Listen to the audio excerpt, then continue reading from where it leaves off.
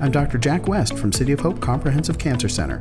Welcome to Lung Cancer Considered, the podcast of the International Association for the Study of Lung Cancer, a global organization dedicated to research and practice advances in thoracic oncology.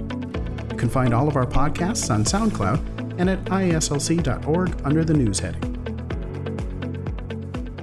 I'm here in Barcelona at the World Conference on Lung Cancer with Dr. Benjamin Besse, who is a medical oncologist and the head of the thoracic oncology program at the Institut Gustave Roussy in Villejuif, France, really Paris, essentially. Yes. And thanks for joining me today. I really appreciate that. No, thanks for the invitation. Hello. Now, you are a medical oncologist, correct? And the reason I ask is that I recently learned that in France, most of the people treating the patients with lung cancer are actually not medical oncologists, but pulmonologists. Is that right? Yes, it's correct. It's something. Well, it's a pattern you will find in a few European countries. France is like that. Germany, the Netherlands. In this country, you train as a pneumologist and then you extra train for 2 additional years to have the license to prescribe chemo in your own area. So it's mostly the case for lung cancer and for GI cancer. Mm-hmm. So I'm one of the few. I come from Gustave Roussy, where there is this, let's say, different generation of medical oncologists. Thierry Le Chevalier was my previous mentor. Is a medical oncologist, and then Soria, and so yes, let's say more and more medical oncologists are interested in lung cancer. It's true that we still have a slightly different view compared to pneumologists because the background is different. I think that it's really, you can combine this view and have extra ideas. You always compare to the background, so I always think, what is the strategy in lung cancer, in breast cancer, in head and neck? How can I translate this to lung, for example? In head and neck cancer, you start with chemo, and if you have a response to chemo, you will give radiotherapy. And if not, you go for surgery. So you will do the resection for the non-responder. Now you go one level down in lung, and because of the Betty Short trial, people tend to, for the borderline resectable stage 3, for example, they tend to start with chemo. If there is a response, patients go to surgery, and if there is no response, patients go to radiotherapy. A lot of tumor boards have this kind of management, and I'm always puzzled to see, well, it's so close, why we have so different views on, my take is usually when you are chemosensitive, you're expected to be radiosensitive. So it's quite funny. So that's a beautiful thing in medical oncology. You can compare. But I'd actually heard that the origin of having pulmonologists be the main practitioners treating lung cancer comes from a time when lung cancer was just starting to be treated. There were such ineffective treatments that the oncologists said it wasn't worth bothering with, and yes. It was left to the pulmonologists. Well, anyway, medical oncology is quite a new discipline. Yes. I mean, pulmonologists were there for centuries, where medical oncologists, it's a few decades. Mm-hmm. So it's also linked to that. There were no medical oncologists before. But it's true. It's really come from history. The lung cancer patients stayed in the pulmonology world. But I think it's changing a bit now. Now that medical oncology get excited by lung cancer. When I start my training, and I was appointed to lung cancer, so it was 2005. Most of my colleagues said, well, you're punished to lung cancer. I do breast. This is so much more interesting. And now it's maybe time of change. Well, we have TKI, we have immunotherapy where... I think it's been very gratifying for the last 10 plus years in lung cancer, certainly. But interestingly as well, France, I think, has been really at the forefront of doing comprehensive molecular testing and running trials based on those results. In the US, even though we've had great successes with some leading centers, it's very challenging to bring that out to the broader communities.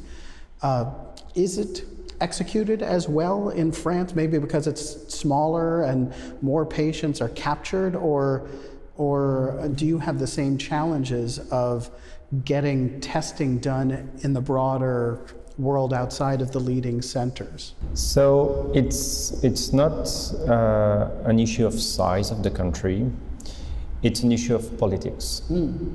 So we test 100% of lung cancer in France because it was a political decision at the beginning. So there are some countries where, let's say, the initiative will be led by individuals or institutions. And there are countries where the government decide everybody should be tested because we should all be equal in front of the disease. So the French NCI decided with the government in 2006 to start a national program, and it's so cost effective. I mean, the amount of money they put is like peanuts compared to what's for example, this panel that you can buy from companies costs. So it was very simple. They said, well, we want everybody to be tested. We already have a lot of labs, usually based in a university hospital or a cancer center that run tests. So let's make a call, and who want to be a platform from our national networks. And some of the existing platforms applied, and then the NCI said, okay, we will give a label to 28 platforms that are across all the countries. And each hospital is linked to a platform. So when there is a diagnosis, either in the private setting or in the public setting, all the samples go to one of the 28 platforms. And it's so simple. And the beauty of that is that all the platforms that are labeled each 3 months, they give back to the health ministry how many samples they screened and the results. So we have a kind of, we have looked back at the data for the last 5 years. More than, it was the number, the exact number, I think is 114,000 patients were screened for almost nothing, because the cost is so low, because the infrastructure is shared usually with the cancer center and or the university hospital. So it was just a political decision. So it's as simple as that. And this is, I don't like so much politics, but there is a few beautiful things in politics, and this is what you can do. It seems to me that the French centers and investigators are also very collaborative and collegial in looking at data, both in terms of retrospective and prospective trials, and running studies not just at one institution, but as a multi-institutional approach. And that may be fostered by the same kind of mentality as the molecular testing, making it easier to do a lot of work on a national level. Is that your sense as well, that you're working as part of a broader thoracic oncology network in France? Yes, yes, we can say that. Let's say the bigger promoter of academic studies is a very large French intergroup called IFCT, and it's true that within this intergroup there are a lot of initiatives and a lot of very, very nice studies, and yes, well, there are. I think also we have a lot. Well, we let's say we are friends, and there are some degree of competition, but probably less than in other countries. And I think it's more that. But to be honest, we work with some U.S. colleagues that have exactly this same view. Mindset. I'm also impressed that you have collaborated, like with Memorial Sloan Kettering, on the steroid work, and that was published and I think has had an impact. Can you talk about what you take away from that analysis? Because certainly there's some question, some controversy about whether it is significant that steroids lead to worse outcomes, or the issues that needed steroids lead to worse outcomes. What's your interpretation, and how does this affect how you practice? Well, the study that we published was needed, but I fully agree that the main message that most people take from that is, oh, it's bad to give steroids. I think there is probably some degrees of interaction between steroids and immunotherapy, for sure, but the people that need steroids, this is what you said, the people that need steroids because of pain, because of shortness of breath, because brain metastasis, well, all these indication, it means aggressive disease. And with all these, there is also the story about hyperprogressive disease. We know that there is a pattern, but we can't yet say which pattern. There is a pattern with aggressive disease where immunotherapy is probably not a good idea. And it's probably huge tumor burden, aggressive disease, and these patients have steroids usually. When there is an aggressive pattern or a very large tumor burden, usually you need steroids. So I do think that the take of the paper should be that people that require steroids have more aggressive disease and they are less prone to respond to immunotherapy, and moreover their prognostic is worse. And I think what we show is much more prognostic, like a predictive effect. Anyway, we don't have a control group, so we can't show any predictive effect. So I think it's much more on the prognostic side than on the predictive. And there is a new paper published in JCO that showed the same thing, but they went more in depth in the analysis, and they say, is the steroids prescribed for the disease or for something else? And when it was for the disease, the outcome was worse. When it was for something else, it was not an issue, and they had the same outcome. Well, it's interesting. I think one of the messages that some of us took is that in places where we have a very low threshold for giving steroids, for improving energy or appetite, if you don't need to do that, it's probably not a good idea. So at least use it sparingly. But, sure. Let's also talk about hyperproliferative disease. You did some of the earliest work that really contributed to this concept. It remains a pretty controversial one.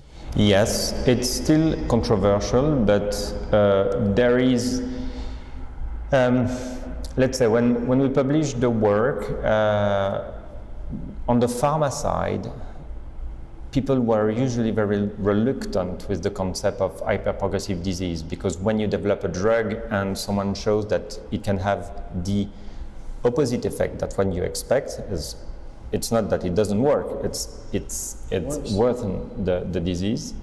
It's true that it's complicated, but I think now there is a general agreement that at least a proportion of patients have absolutely no benefit. So you can call it hyperprogressive disease, or you can say total lack of benefit. You know, there is various terms to call that, but it's recognized that there is part of the patients that have no benefit. What is clear is that, and at this conference there was 4 posters on that, and they all find between 10 and 20% of hyperprogressive disease, and from Asian centers or Canadian centers. So this is something that people see clearly. To really be affirmative that there is an hyperprogressive disease, you need 2 CT scans before immunotherapy. So all these randomized trials of single-agent immunotherapy in second line had only the baseline CT scan. So in any study like OAK or Checkmate 057, you can't appreciate what is the percentage of hyperprogressive disease because you don't have these 2 CT scans. This is the main issue. And in the first line setting, usually you don't have 2 CT scans before you start the chemo. So we still don't have a very simple definition of how you can find your hyperprogressive disease patient with only a baseline CT scan. And since we don't have any biological biomarker, we have no way today to say, oh, be careful with this patient, the disease should explode on immunotherapy. But you've done some of the early work looking at prognostic or predictive indices, like the lung immune predictive index. Are you using anything like that, or do you hope to incorporate something like that to differentiate patients who should not get first-line immunotherapy? So the LIPI, so this index is based on a ratio between neutrophil and leukocytes. So this is from the host. It gives you a flavor of what is the inflammation status of the patient. Mm-hmm. And then you have the LDH, that is let's say rough representation of the tumor burden. In all the disease, when LDH is high, it means that you have more cancer in the body. So it's a nice index because it has the host and the tumor, and it's clearly prognostic.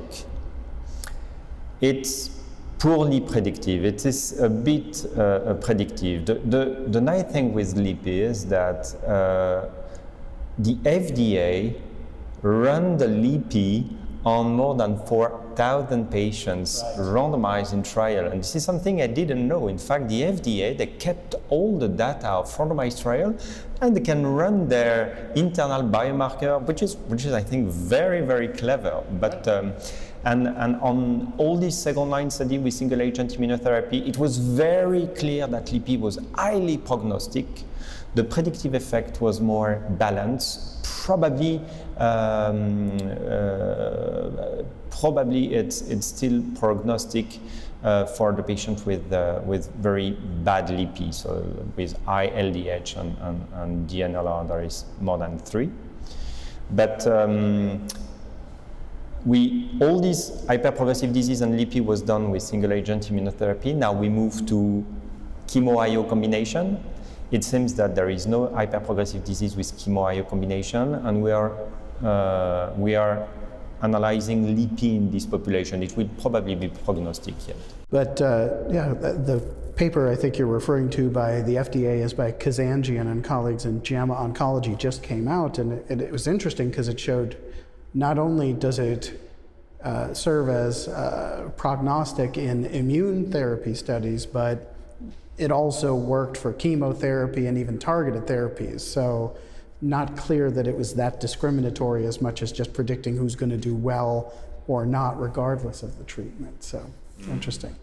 Anyway, thank you so much for taking the time. Quite interesting. Very welcome. Thank you for listening to this podcast. Visit the news section on IASLC.org for more Lung Cancer Considered podcasts. And please like your favorite episodes on SoundCloud and share them with your friends and colleagues.